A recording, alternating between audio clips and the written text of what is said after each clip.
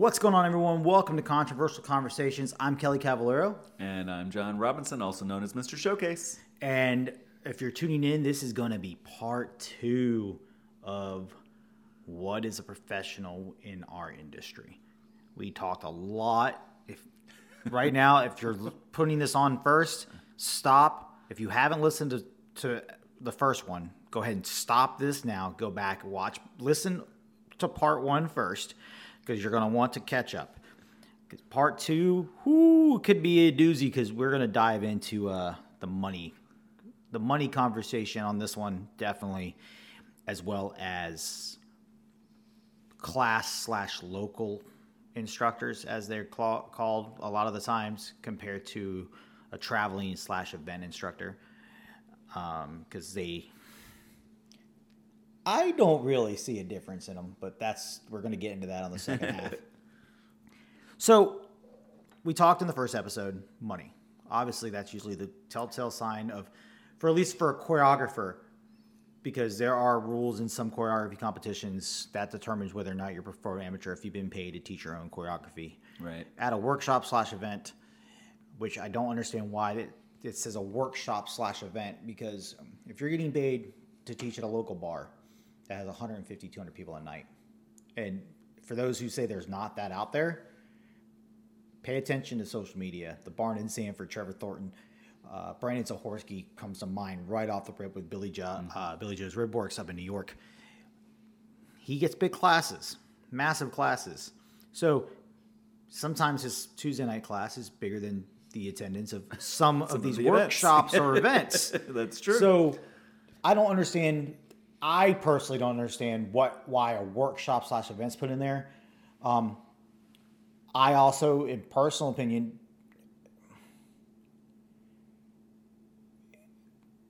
why it says your own choreography, because you're teaching still. Exactly. You're still teaching. So I could write a dance. I could write a dance. Never teach it. So you're only a professional if you teach your own material? That's what it makes it sound like. It does. I guess they go, well, that means you're a professional choreographer. Wait a minute. Why? First of all, I understand there is a difference, but when it comes in terms of hiring, I don't see a difference. I honestly don't understand why people put confirmed instructors or confirmed choreographers. I don't understand why they put confirmed choreographers on it at all, because you're not getting paid there to go choreograph. All these events that decide to have the instructor staff choreograph a dance together, stop. One, if it's your idea, stop putting pressure on them at the event. They have enough to do at the event. Stop it now. Yes, we've had some great dances come out of it. The most recently, Portland Cha. But I get it. They have enough to do, though. But that's not why they're there. You didn't hire them to come choreograph. Right. You hired them to come teach your people. Yeah. Teach your attendees. So stop putting that whole confirmed choreographers/instructors. Just call it what it is. Instructors are being... And so we're going to go off on this in many directions, I think. Yes. That's why there was 2-parters. But I want to start with the choreography aspect of it. And there's a lot to talk about here, because number one, I've been in this industry for quite a while. Number two, pretty good, I think, at understanding choreography. I wouldn't be asked to judge so much. Number three, I've done couples as well as line dance, and by that I mean I've done competition, so I understand figures and patterns and amalgamations and all that good stuff and how they should flow and come together. So this relates directly to what you said about confirmed choreographers/instructors.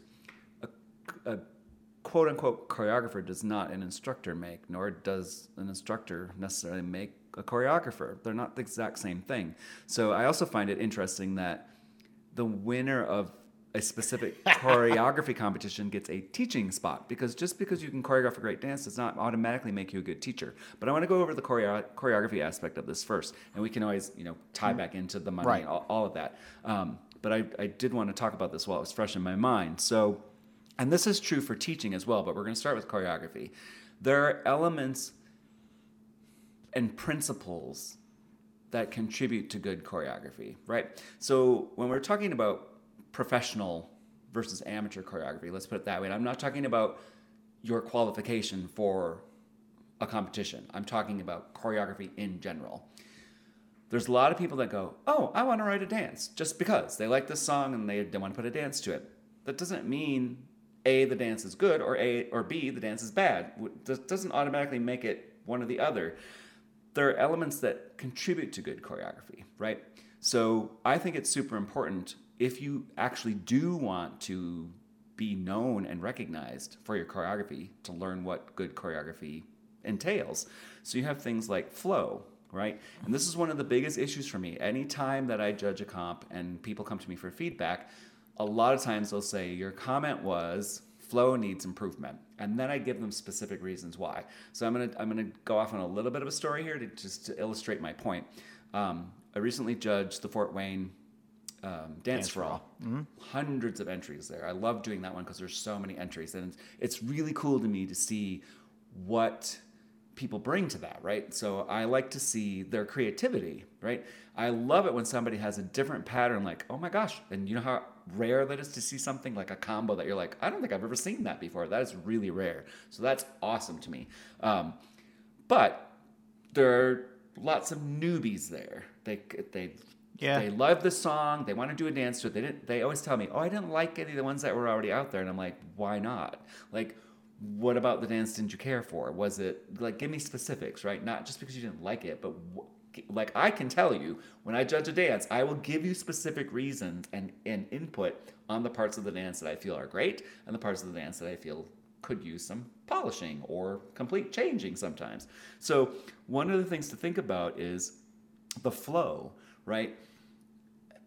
And momentum is a big issue as well. So if you're, and I was telling you a specific story. So one of the competitors, I'm trying to avoid names. One of the competitors there has competed before and entered several times, and got advice last time, and then got the scores and the feedback this time, and said, I don't understand. I did everything you suggested, and I don't understand why I'm still placing here. And I go, here's why. Let's explore your dance.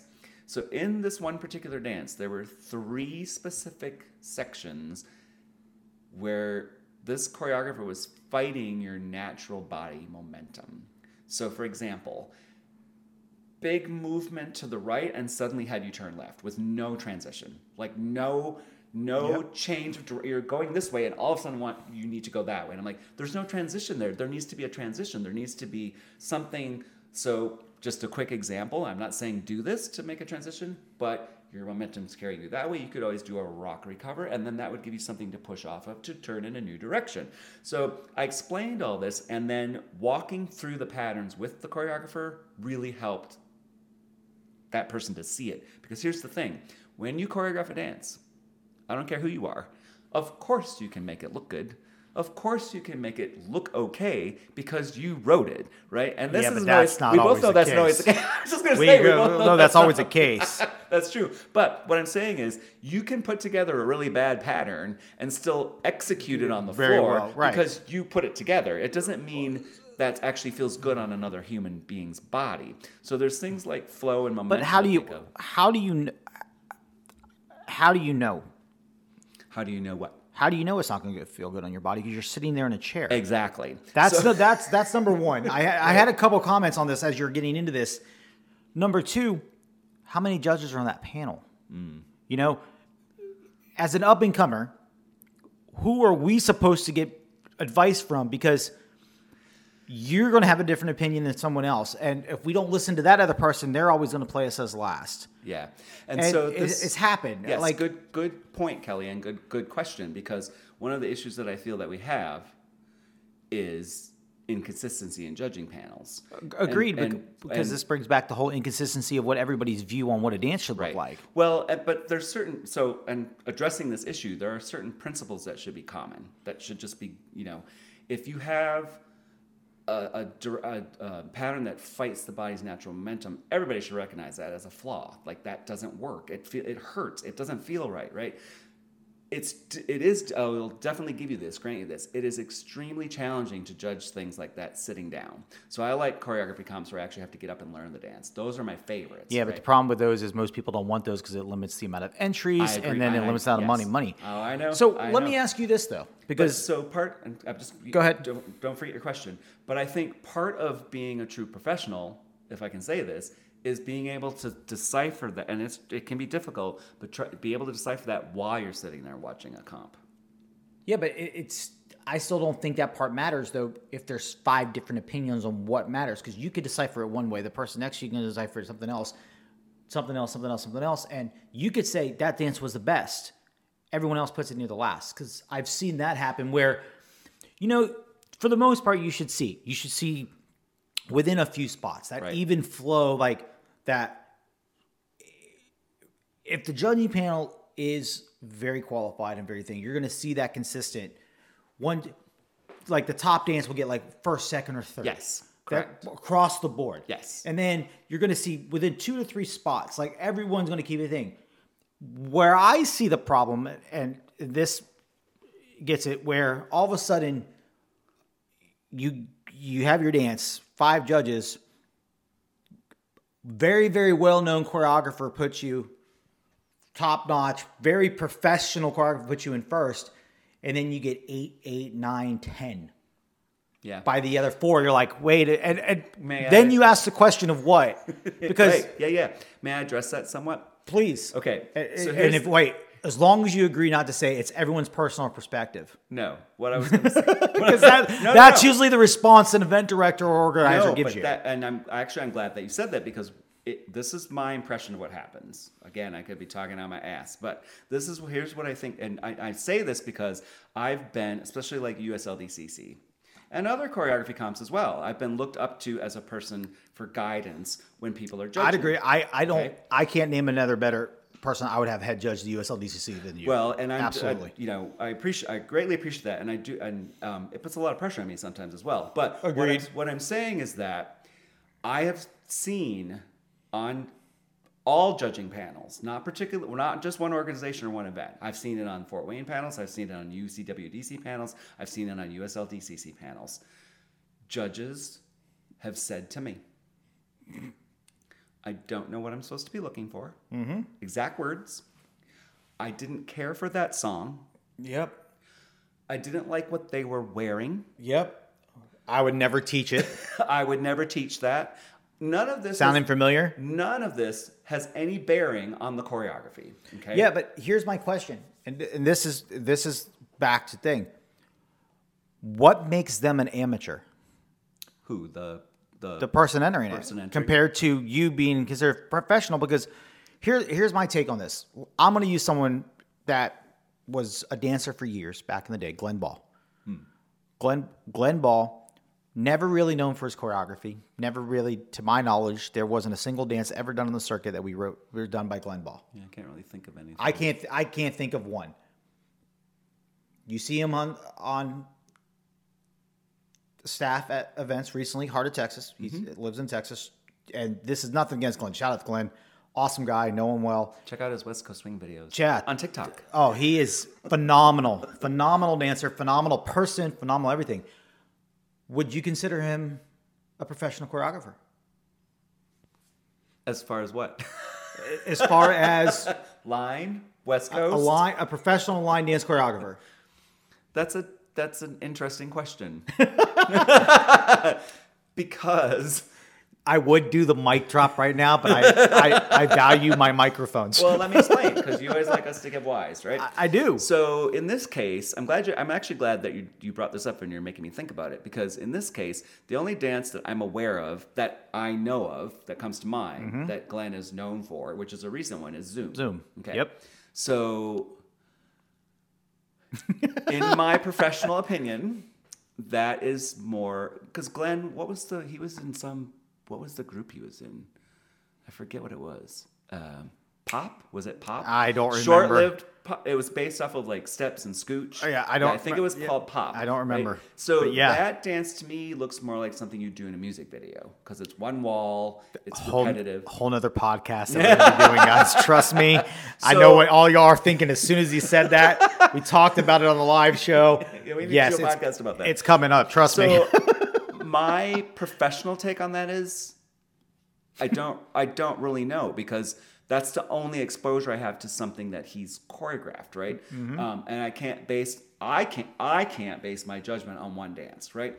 And I think sometimes people do. So I will give you a quick example. Pieces. Dustin Betts. Yep. Massively huge popular dance around the world by Dustin Betts. Mm-hmm. All right, and I think I was on the judging panel when it won. Line dance. It won the Line Dance Marathon. Never won. It wasn't the finals. It was the qualifier. Line Dance Marathon. I think I was there. You were. when it was. Yep, you brought were to life, right? So Rachel taught it a couple weeks later at Fun in the Sun. Yep. And I taught it. I was asked to teach it somewhere on the road. Now for me, and I'm not slamming Pieces, and I'm not slamming Dustin. Dustin's amazing. One of the issues I have with that dance is there's a piece that's very similar to another piece that comes before. So I get confused. And I danced for a long time.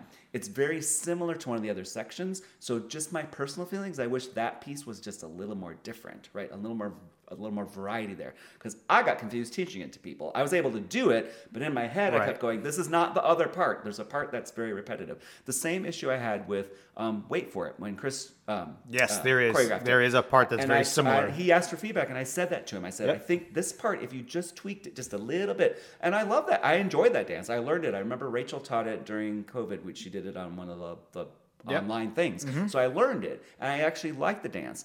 But that's what I mean about the little finesse things that when you learn, because Dustin was new at the time, right? When he did Pieces. He was competing in the USLDCC. He was newer as far as choreography.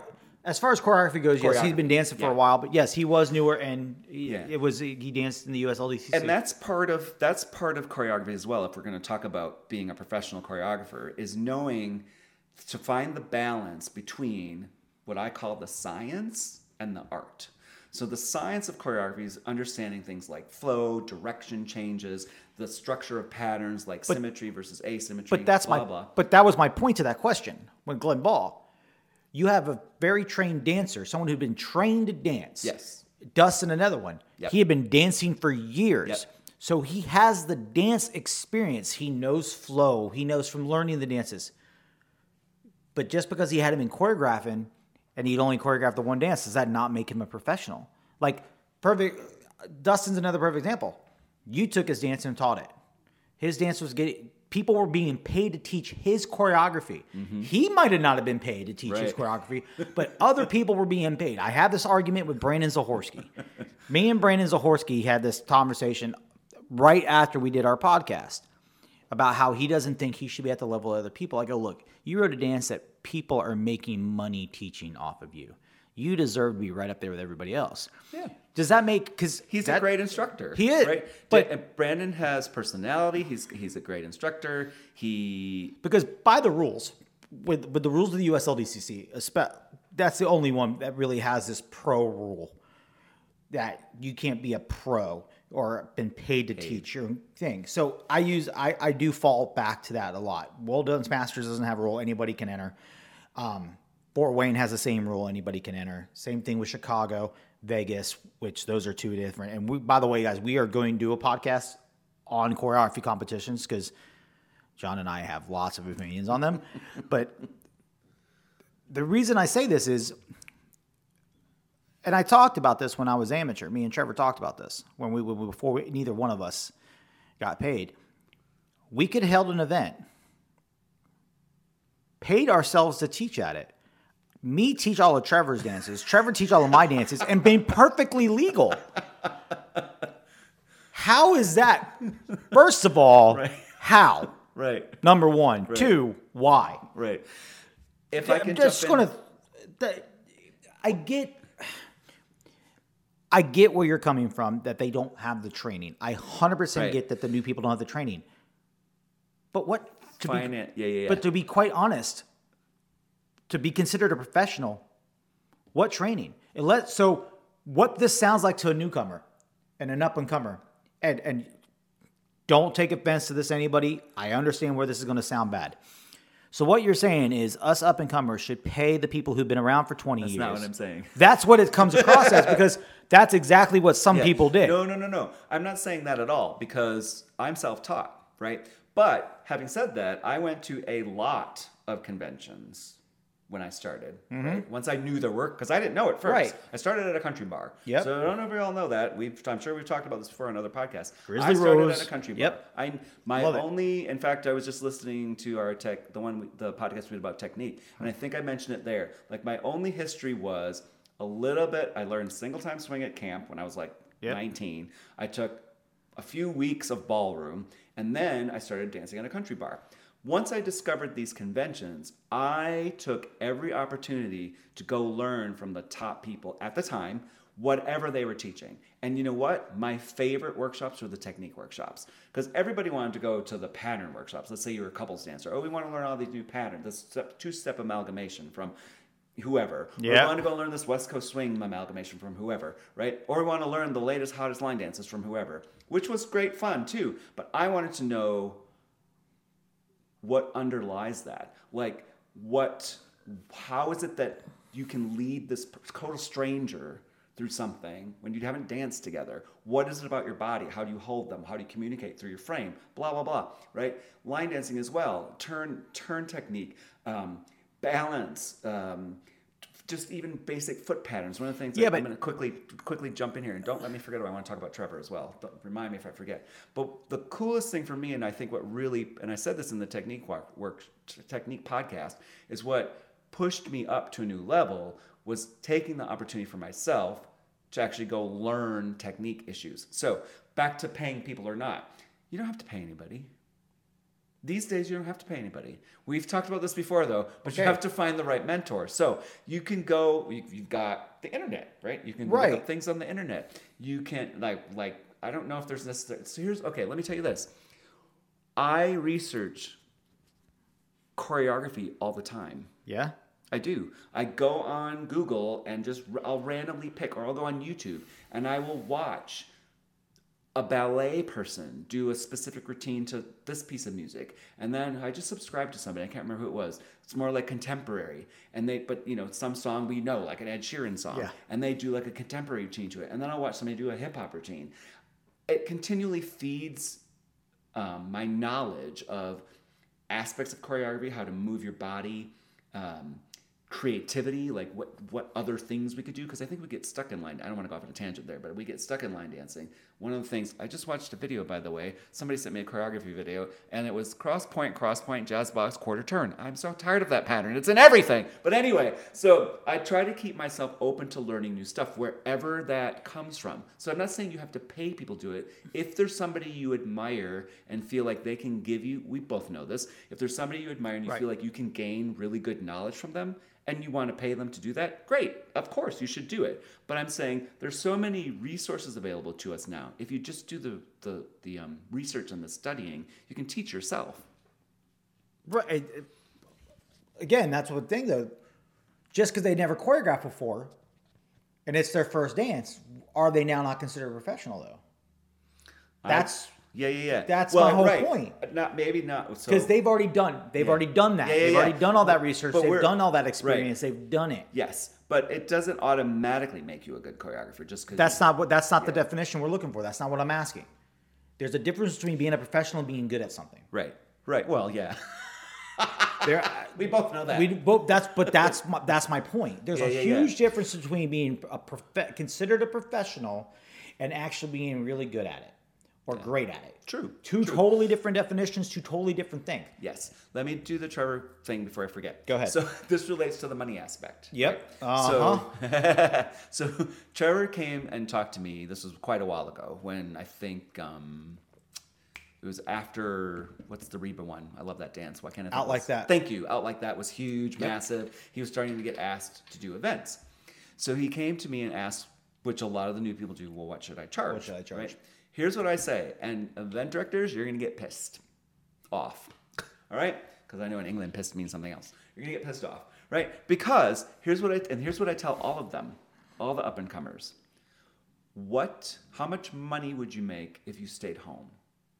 In Trevor's case, like you said, he was teaching, 4 nights a week at this club? He also has a regular job. Yep. So going to a dance event that would require him to fly means he'd have to take a couple days off of work, at least, because he has to allow a day to get there, right? Then he's got Thursday, Friday, whatever, depending where he's flying. Mm-hmm. Take those days off of work. Those days he would also be missing out on teaching at the club. Yep. So I said, in my professional opinion, not my personal opinion, you should ask for what you would be making if you were stayed at home. Should travel be included? Absolutely. Wait. No question. On top of the fee? Yes. Or include? See, there you go. No. Travel you should be paid for your travel. Right, that's what I mean. Not included in the right. That's what I'm saying, because that happens a lot. Let me go off on that. No, don't let me forget it. Let me go off on that next. But so my point to Trevor was, it's not going to make any sense for you to go work, because this event was going to pay him like $100. Yep. And I said, that's ridiculous. Well, and he said, well, I was told it would be good for exposure. And I said, dude, you do not need to go work I'm sorry, I'm going to tell you, and I think I've said this before. Exposure is overrated right now. You do not need to go work an event for free for the exposure. That is ridiculous. It is outdated. We don't do that anymore. You have social media. For God's sake, Trevor's very I wish active. more people would think like you, John, because they think that with just not with the dance instructors, they think that with the DJs, they think that with the videographer crew, the photography crew, the floor people, everything like that. They think that, you should be paying me to come to my event. Right. Yeah, no, that's crazy. not how it... That is crazy. So, and let me go off on that now, because I stand behind that 100%. If you are going to make more money staying at home, stay at home. There's no... Unless you are, what's the word I want? Fanatical about being at an event and getting noticed on FOMO. The circuit. Unless you have FOMO. Fear of missing out. But even then... cheap... But even then, because here's the problem, and here's the issue with this.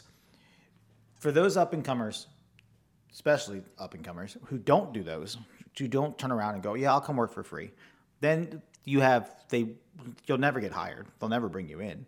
They're never going to. You're like, well, fine, be that way if you think you're too good. Then, certain hold on. Ones won't. Most of them, 90%. 90%, if you aren't willing to come work for an event for free, they're not bringing you in. Because guess what? If the event director was that adamant about wanting to give you the opportunity involved, they'd offer to at least cover your expenses to get there. All of your expenses, not a stipend for you to try to find the cheapest Spirit flight with no bags and you can only bring in. So let me jump in on that really quickly about that part of the finances. All right. So even now, and if you're listening to this and you did not know this, it might be a shock. There are people who are considered top tier-ish or close to it who are paying their own way to go work events. Yes, they're getting a fee. This happens to me. Let's be blunt, okay? There are events that do not pay my travel. Mm-hmm. They pay me a flat fee and my travel has to come out of it. I'm going to give you a specific example. So I'm going to get in so much trouble. So I'm about to go work Dance for the Dream, okay? Scooter Lee pays me a flat fee. There's a certain amount, all right, that she pays me. So my expenses have to come out of that, okay? Usually, just to give you an idea, usually a Dancing for the Dream, this one is a little bit different, but they're all a little bit different. But usually there's a dance Friday night. Not always, but in this case there isn't. But usually there's a dance Friday night, okay? Saturday, it starts, doors open at 9, and then workshops quote unquote start at 10, or the event starts at 10. Usually we have open dancing first, right? So then we go all day till about 4 o'clock, typically, which is nice. Then there's usually, some of them, there's no dance on Saturday night, because in this case, I'm giving you a specific scenario. In Scooter's case, a lot of the students are seniors or older, right? So they're exhausted by the end of, and a lot of people are exhausted by 3. Sometimes we actually end early. We end at like 3:30 because people are so tired, okay?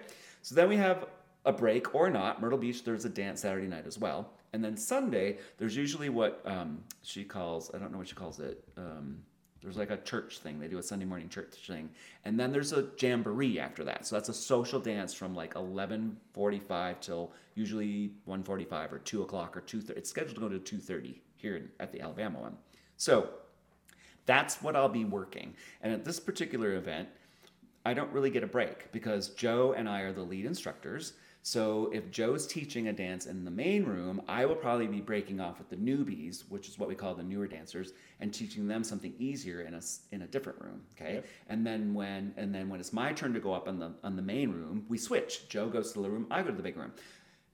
If we're in the big room together, then I'm also still working because I'm on one of the walls. So when people turn, they have somebody to follow. Okay. So it's all day long work. There's not like time for me to go stand around and chat to people or whatever. You know what I'm saying? It's working nonstop. Right. So this is it's all day, pretty much solid Saturday, sometimes a little Friday, sometimes a little Sunday. So what I would typically ask for would be, in this case, what I would call my 1-day workshop fee, because it's a lot of times there's not anything Saturday night. Myrtle Beach there is. That's one of the rare ones. So we have like a Friday night, a Saturday, but nothing at night, and then a little bit on Sunday. So to me, that's like, you've got an evening dance, I might want it. There's a specific fee I have for that kind of arrangement, right? So, all right, continue. So what I'm saying is, for the flat fee that I'm getting, my travel has to come out of it, okay? When I do, let's say, this one's closer to where I live, but let's talk about Myrtle Beach or Lubbock, Texas. Two of the other ones that I do with Scooter for Dance for the Dream. That's further than a 1-day drive for me, which means I have got to stay at a hotel overnight on my way to the event. Mm-hmm. And also on the way home, because I can't do it in 1 day. It's like 13 and a half hours, right? If I want to kill myself, I can drive 13 and a half hours. I'm exhausted by the end of the event. There's no way I'm getting home in 1 day. It's going to take an overnight stay. So I have 2 hotel stays to pay for as well. So my fuel, because I drive, so I've got my fuel to cover and my 2 hotel stays, okay? Hotels right now, even on the cheap side, are over $100 a night here in the States. Okay. Yeah. That's not including taxes and all that stuff. So let's say we're looking at like $130 one night. So that's $260. Okay. Just for hotel.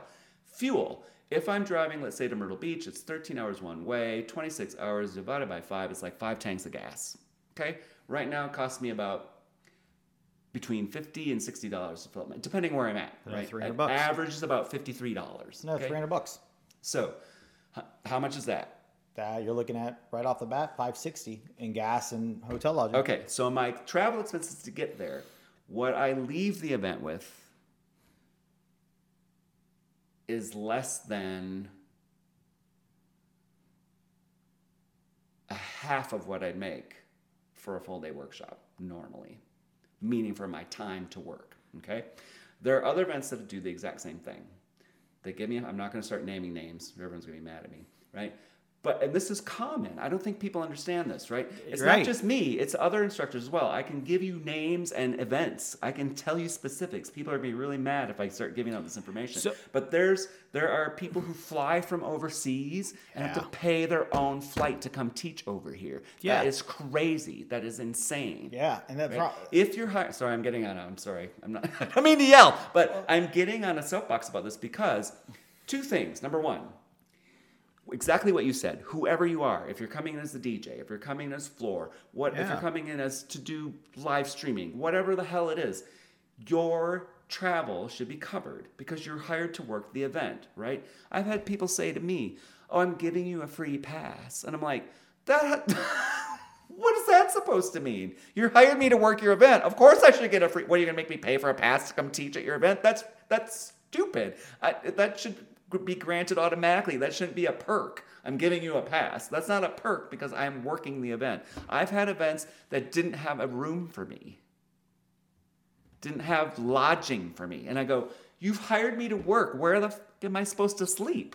I'm like, this is crazy. But so that's part of that relates into the. Or they want you to be available first thing Friday morning, but don't want to put you up on Thursday night. Or vice versa. They want you available first thing Thursday.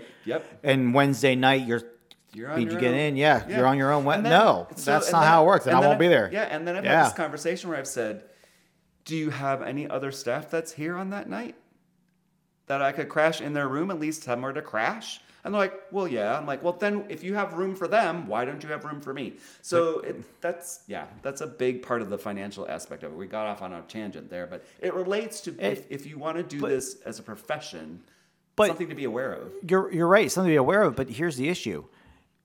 For those coming up and coming, why should the new people sacrifice? Exactly. Why should I understand that this was 20 years ago, and I understand this is whole earning your keep or paid your dues.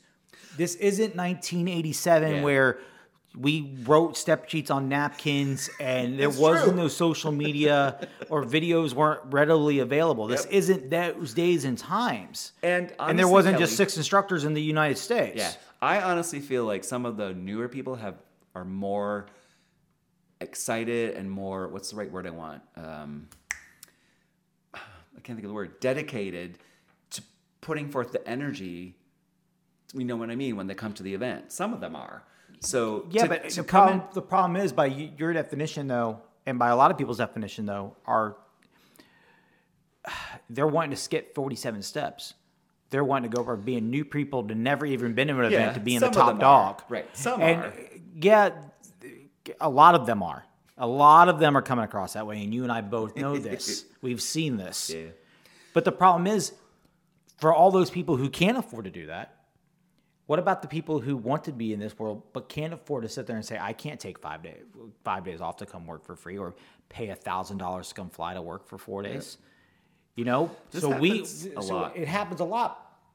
And it's a really weird situation because I don't think event directors realize they're doing it.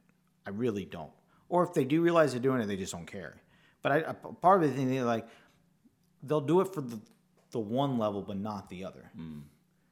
They'll do it for. It should be part of the budget.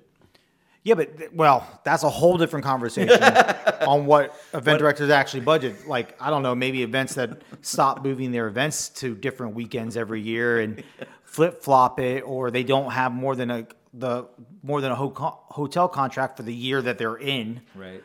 So obviously, they're not putting faith into let's do this again, or they want to.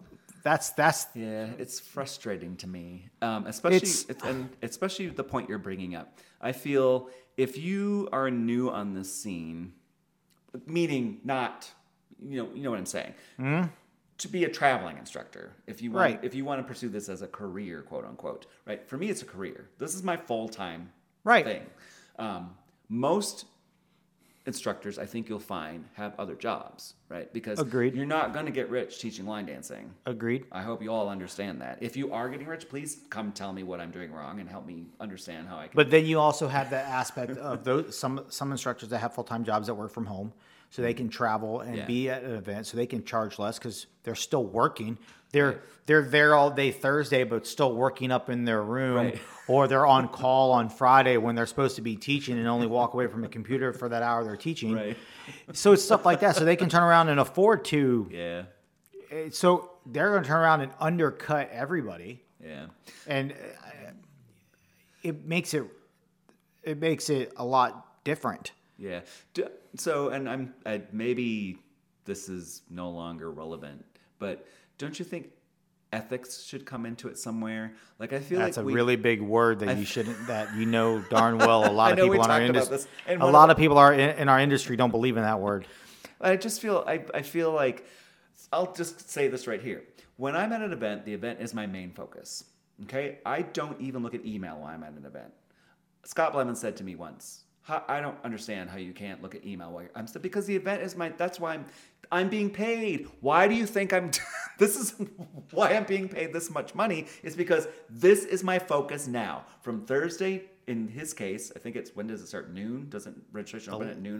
Before then, because we have to have the floor done before then, yeah. So from that moment till it goes through Sunday night, because there's a pizza party Sunday night. That whole time to me is line dance marathon time. I do not think about anything else in the outside world. I'm sorry, I just don't, because that is my focus. Whatever is happening there is my focus. That's why I'm being paid. I'm not being paid to go online and do emails or do other crap that's unrelated to the event. That's my philosophy. So maybe I'm nuts. Maybe I'm crazy. Maybe it's because I come from a hardworking farm background where I feel like there's a certain level of ethics involved, right? So when I'm at an event, I'm not thinking about outside world stuff. Right. That is my focus, whatever it is. If we're doing a show, if I have to fill in, right? Sometimes I'm asked to fill in for instructors who aren't there. So then I have to be able to be focused on that and be able to do it. And I sometimes think the dedication might not be there now, where we're in this instant gratification society frame of mind now. The whole world is like, we have to have it now. We want it now. Everything has to be instant. Video now. We can't, that's why TikTok is popular, because they're short little videos. You can just look at them like in, what is it? How long is it? Now I know it can be longer now, but most of them are really short. About a minute. We want that instant gratification. Everything has to be now, right now. I want it now, right? And I guess I'm from, the old school of like, well, we'll push that aside till when there's time for it, right? Or if it takes time, and this relates to professionalism, we didn't really pursue this all the way in the first part of this, is that it takes time and dedication and continual learning to develop your skills in any aspect of life, no matter what it is. Okay, hold on now. Now you're getting into it. Now I was waiting to see how long that was going to take. All the way into part 2. How can you do that if you have a whole other full-time job? Good point. How can you sit there and say that someone who does it part-time, who still has another full-time job, earns and should be making more money than someone that does it full-time? How is that justifiable to sit there and say, okay, fine, I'm going to take away from because now, like you said before, you take in consideration how much money you're losing at your other job. I always get this argument back from event directors and other people. That's not my fault. You're choosing to come work my event. I'm not held responsible for that. Yeah, I've heard that too. Right? And that's the answer. I've specifically been told that if I'm not earning what I feel I deserve, it's my fault. Right. But yet I have event directors fight me on my fee. I have event directors fight me on just paying to get me to an event. Mm-hmm. Yes, so yes. that's we know this. So, but that's my point. I do this full time. I am a full time. And I don't just do one thing though. Video production, dance floor. I still do teach. It's very few and far between. DJ. I do it all. I'm I guess the best word is MacGyver. I can pretty much, you name it, a part about an event, I can pretty much do it.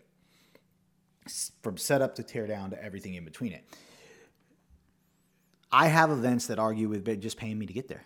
Mm-hmm. They're like, well, you're a vendor. That's a whole nother topic conversation, and no. But it's almost as if they don't I'm not putting words in anybody's mouth, but it's almost as if they don't value the work ethic. They don't. So you have a work ethic. Obviously, that comes through with all the stuff that you're willing to do that you do, right? And I've been there. I've witnessed you doing it and stepping in sometimes when something needs to get done, and Kelly will do it, right?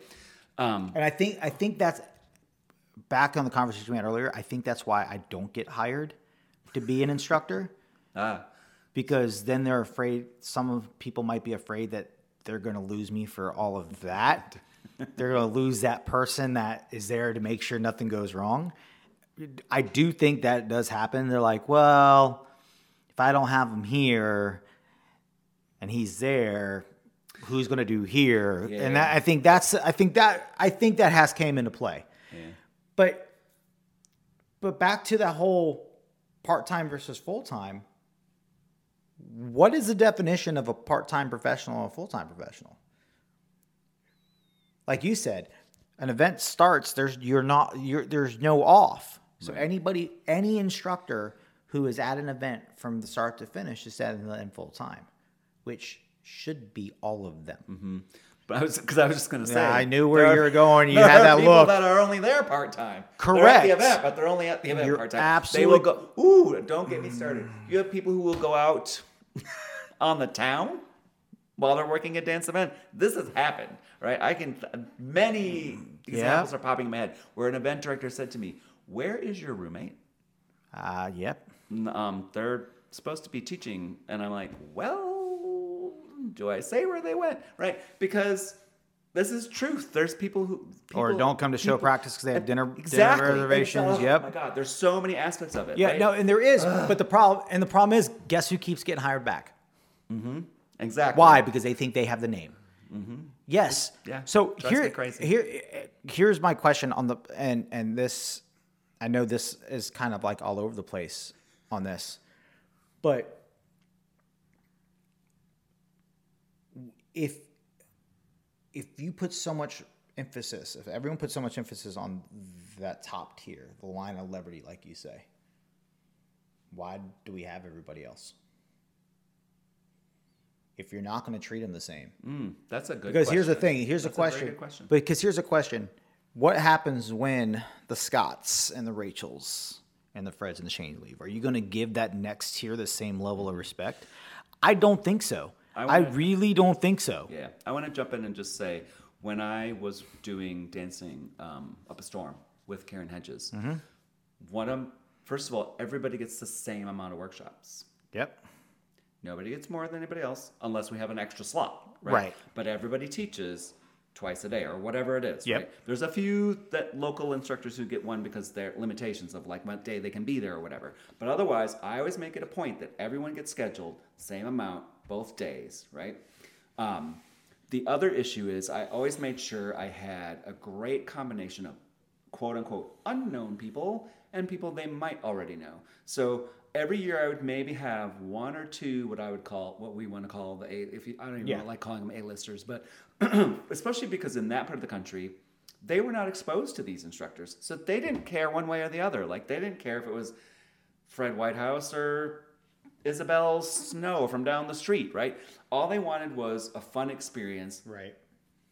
All the way around, the whole package, right? So my goal there was to give people who weren't necessarily well known a shot, right? I had you teach there. I had Christopher and Megan teach there. I had John O'Lieberman teach there. You know, these were people, they didn't know who they were. And they're like, oh my God, we love these people. Because one of my other goals there was to have people who would fit into the culture, who would be fun, entertaining, play with the crowd. That's what I feel is super important at an event. So that's a very good question, Kelly. Like that's a very good question. I honestly I really wish we could make, is there a way to force event directors to listen to this podcast? No, I do know some of them do. I got a call from one who thanked me for the kind words the day before you got here, and was very, very actually happy that we were doing these because they listened to this and took, that's how they run their event. They try to take into consideration all the different things. But I really want answers. Like I want them to explain. Wait, we want the why. But here's the thing. I don't think we'll ever get it because you know what? And I'm going to give Simon Ward huge credit for this because he posted this. You posted about it. You made a post. He commented and tagged every event director about the whole demanding new step sheets. I'm not sorry, new dances, not new step sheets.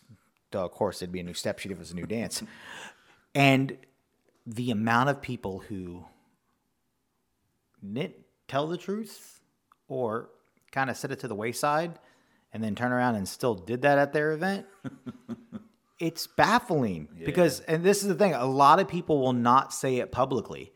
We and you see this a lot and get talked to a lot. And I loved it when I did the live show, and I do the live show because a lot, I guess, come after the first couple when we started doing the topic ones, not just the interviews.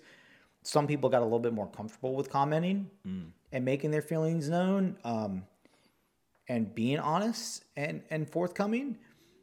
But a lot of people aren't. They're not. I get told a lot I wear my heart on my sleeve, and I do. I am very much a heart on my sleeve person, and that's why I ask these questions. It's not that I'm trying to argue with anybody. It's not like I'm trying to upset anybody. Really would like to know. Yeah. What is the reasoning behind it? And this is the thing. I said this before. Don't just say, well, that's because of how it is, or that's because how I want to. I get it. It's your event. 100% get it. It's your event. You can hire who the hell you want. What's the thought process? Right. Why do you make the choices you make? Right. So I just explained to you why I chose the people I chose for Dancing Up a Storm, right? I would really be seriously interested in actual direct feedback from event directors. Why do you pick and you know what? I think what we would find out, honestly, Kelly, They have no idea. Well, no, because there are a lot of events that pick the people they don't have to pay.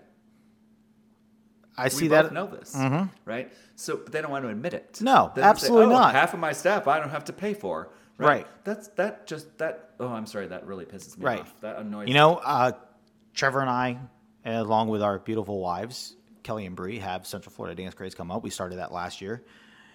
And the very first one we put out, when we came up with the idea, I had one person in mind that I wanted to do it with. And that was one of my closest friends, good friend of Trevor, and that's Guyton. And, we could have asked for a favor. We could have asked, hey, will you come help us out? No. I picked up the phone. I go, how much is it going to cost? How much is it going to cost us to get you to come for the day? How much is it going to cost to get you to come drive 45 minutes and hang out with two of your guys? He gave me a number, and I said yes right off the rip. Didn't even question it. Called Trevor, go, this is the number. He goes, done. We didn't question it. Coming around year 2, we started talking about who we think. We contacted Rob Holly and Dustin Betts. Plain and simple. What's your fee for the day?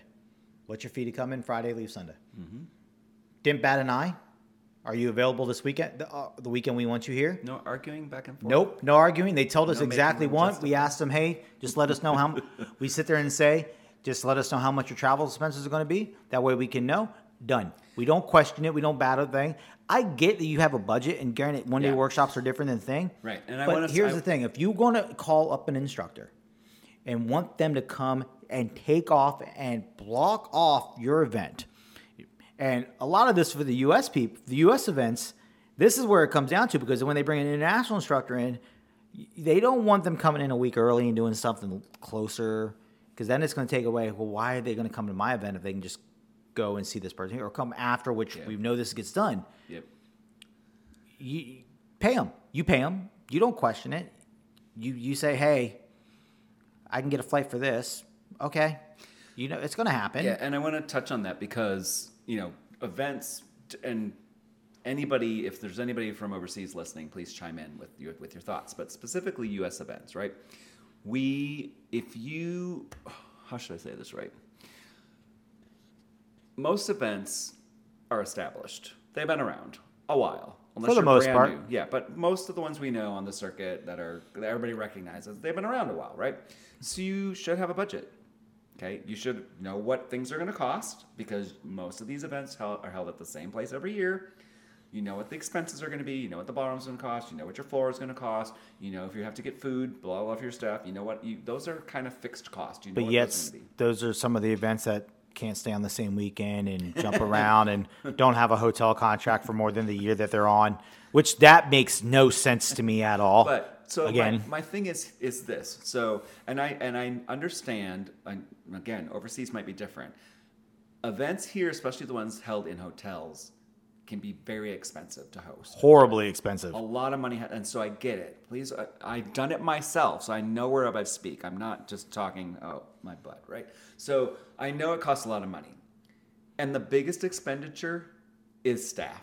Honestly, the staff fees, staff and the floor, and the floor. Yes, the floor. Yes. But if you're bringing overseas instructors, flights now are really expensive. Not even the States, but the problem, in our own country. Depending on how much, the reason I say the floor is depending on how much floor and how many ballrooms you have. Yeah. That gets very expensive. Coming from a guy who works for a floor company, Agreed. Guys, Agreed. Trust me on this. So the point is, you already know you already know what your fixed costs are, right? Your fixed costs are. Yes. So then you know how much of your budget, theoretically, kind of, sort of, because we can never guarantee how many people are going to show up, right? You can hope, right? So let's say Fort Wayne had 700 some people this year. Well, there's no guarantee that there's going to be 700 some people next year. So it's a crapshoot. It really is. But you still should have a budget that you operate within.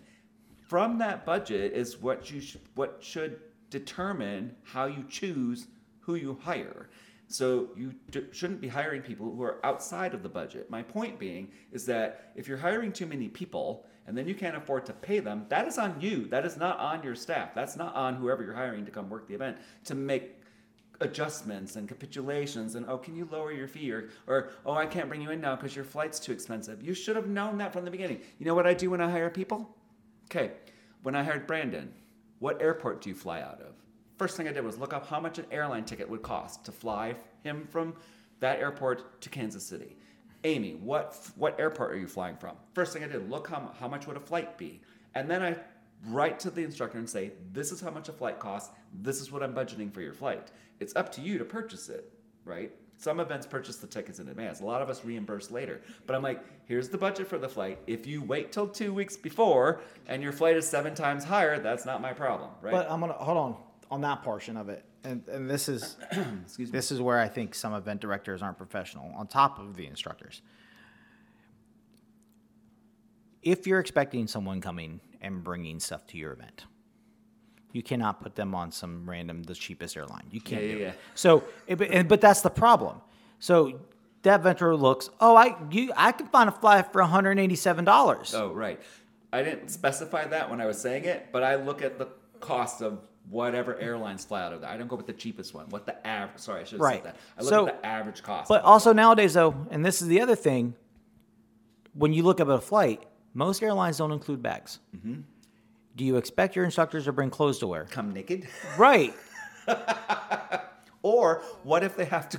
So, like in my case, if I were to fly, I would have to drive to the airport, which is an hour, more than an hour. That was my next comment. Pay for parking to leave my vehicle there. Yep. Or if there was the... Travel, that's taxi, the thing. Uber, whatever. Does it say travel? Does it say flight? I understand there's a difference. Some people put in, this is where you think, that's why in every contract you put plus travel. Don't put the word plus flight, because travel means all your travel costs. Expenses, yeah. It's a smart way around it. But, and I've actually overheard event directors arguing that they shouldn't have to pay for a person's baggage or for their airport parking. I'm like, but it's part of the expense of getting them there. That doesn't make any sense. Most events that fly me in, I'm a videographer. Kelly and I are video and photo, and you have equipment. We have equipment. You're absolutely right. Now, mind you, we went out when we started doing this and started traveling more. Granted, a lot of the times we are coming with the dance floor, so I drove everywhere. But then after that, some events that did not use Jen's floor did hire us to come in just to do photo and video. So they'd fly us. Okay? The Pelican case that I use to carry my equipment is the exact size for TSA. Okay? 90% of airlines allow that. Spirit, Frontier, Allegiant. It's too big to be a carry-on. Okay? Baggage, check bags, 40-pound bags instead of 50. Mm-hmm. So, yeah, all the time it's very common. Well, why can't you take this flight? I'm bringing equipment. I can't bring my equipment on those airlines. I can't check my cameras. I refuse. There are certain things I do not check. Yep.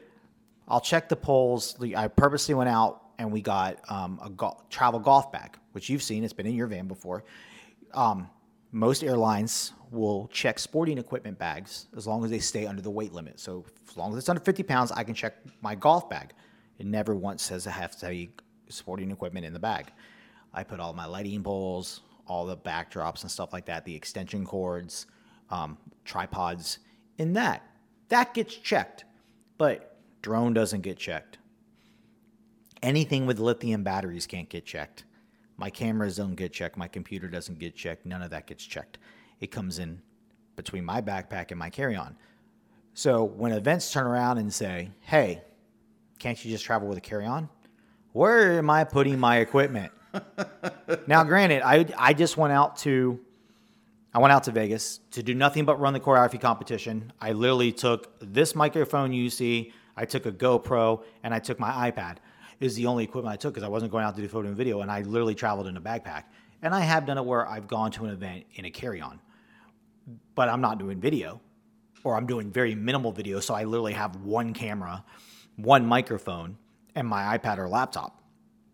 So now, mind you, I don't travel with a laptop a lot of the time either, so I travel with a Mac Mini computer.